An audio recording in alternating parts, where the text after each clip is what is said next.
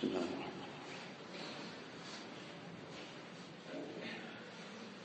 One person, his sheikh had come to his place. So the sheikh was a very great buzruk, very great Allah Wala. This person, out of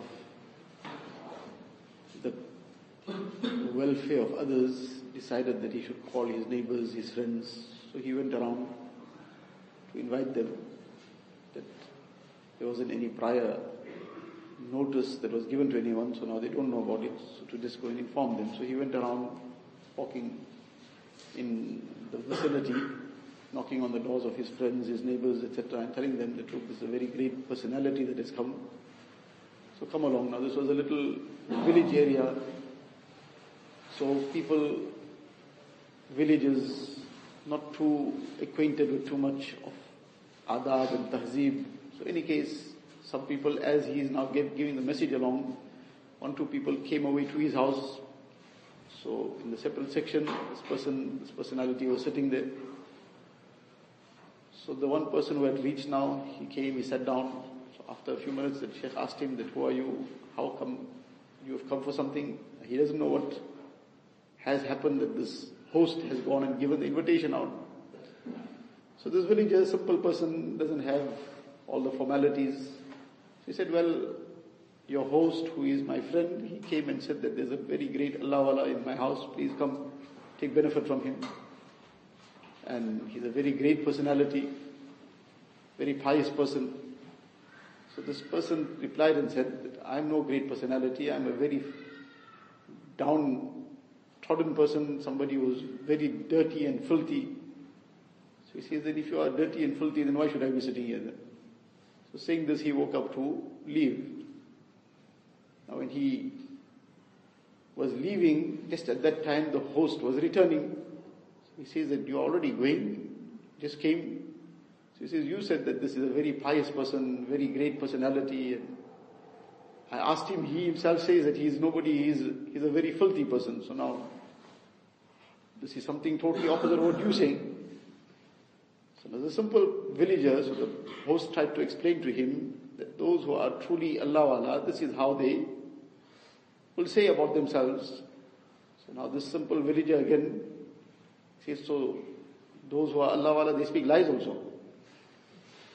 Now he, in his mind, cannot fathom that how can this be, that if the person is a pious person, he is a very good person, then how can he now call himself a filthy person, a sinful person?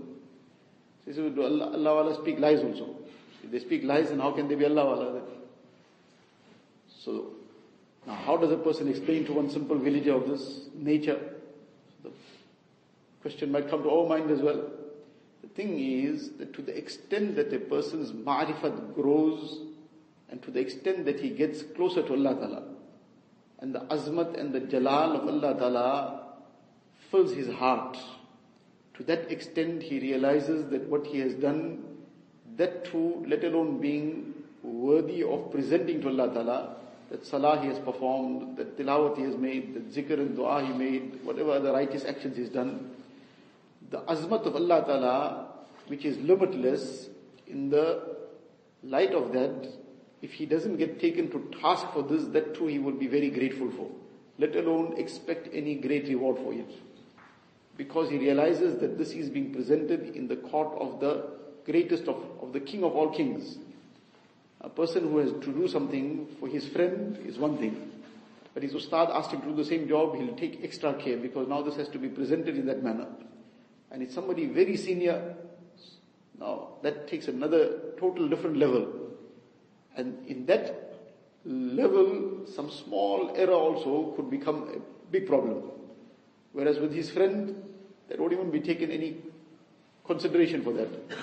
So according to the level and position, the care is taken because that small matter also could become a serious offense.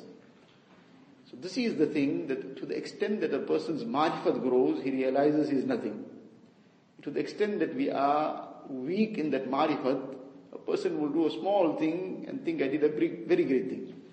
He'll do a small thing and expect now that now I should be already given certain recognition, certain position, and nobody is now giving me this recognition. This is all the lack of marifat, all the lack of this understanding and also the recognition of Allah Ta'ala. So the thing to be trying to acquire is this marifat. To the extent this is acquired, a person recognizes himself. That's the first thing. Recognizes himself in the sense that I am nobody, I am nothing. And there is nothing that I can call as my achievements. If there is anything that has happened to, it's only purely the grace of Allah Ta'ala. Otherwise, I am nobody, I am nothing, and I have no achievements. So I have to submit totally to Allah Ta'ala and keep begging of His grace, His mercy, so that with His grace and mercy I will then move forward. This is what we have to keep pondering over, make dua for, and make that effort as well.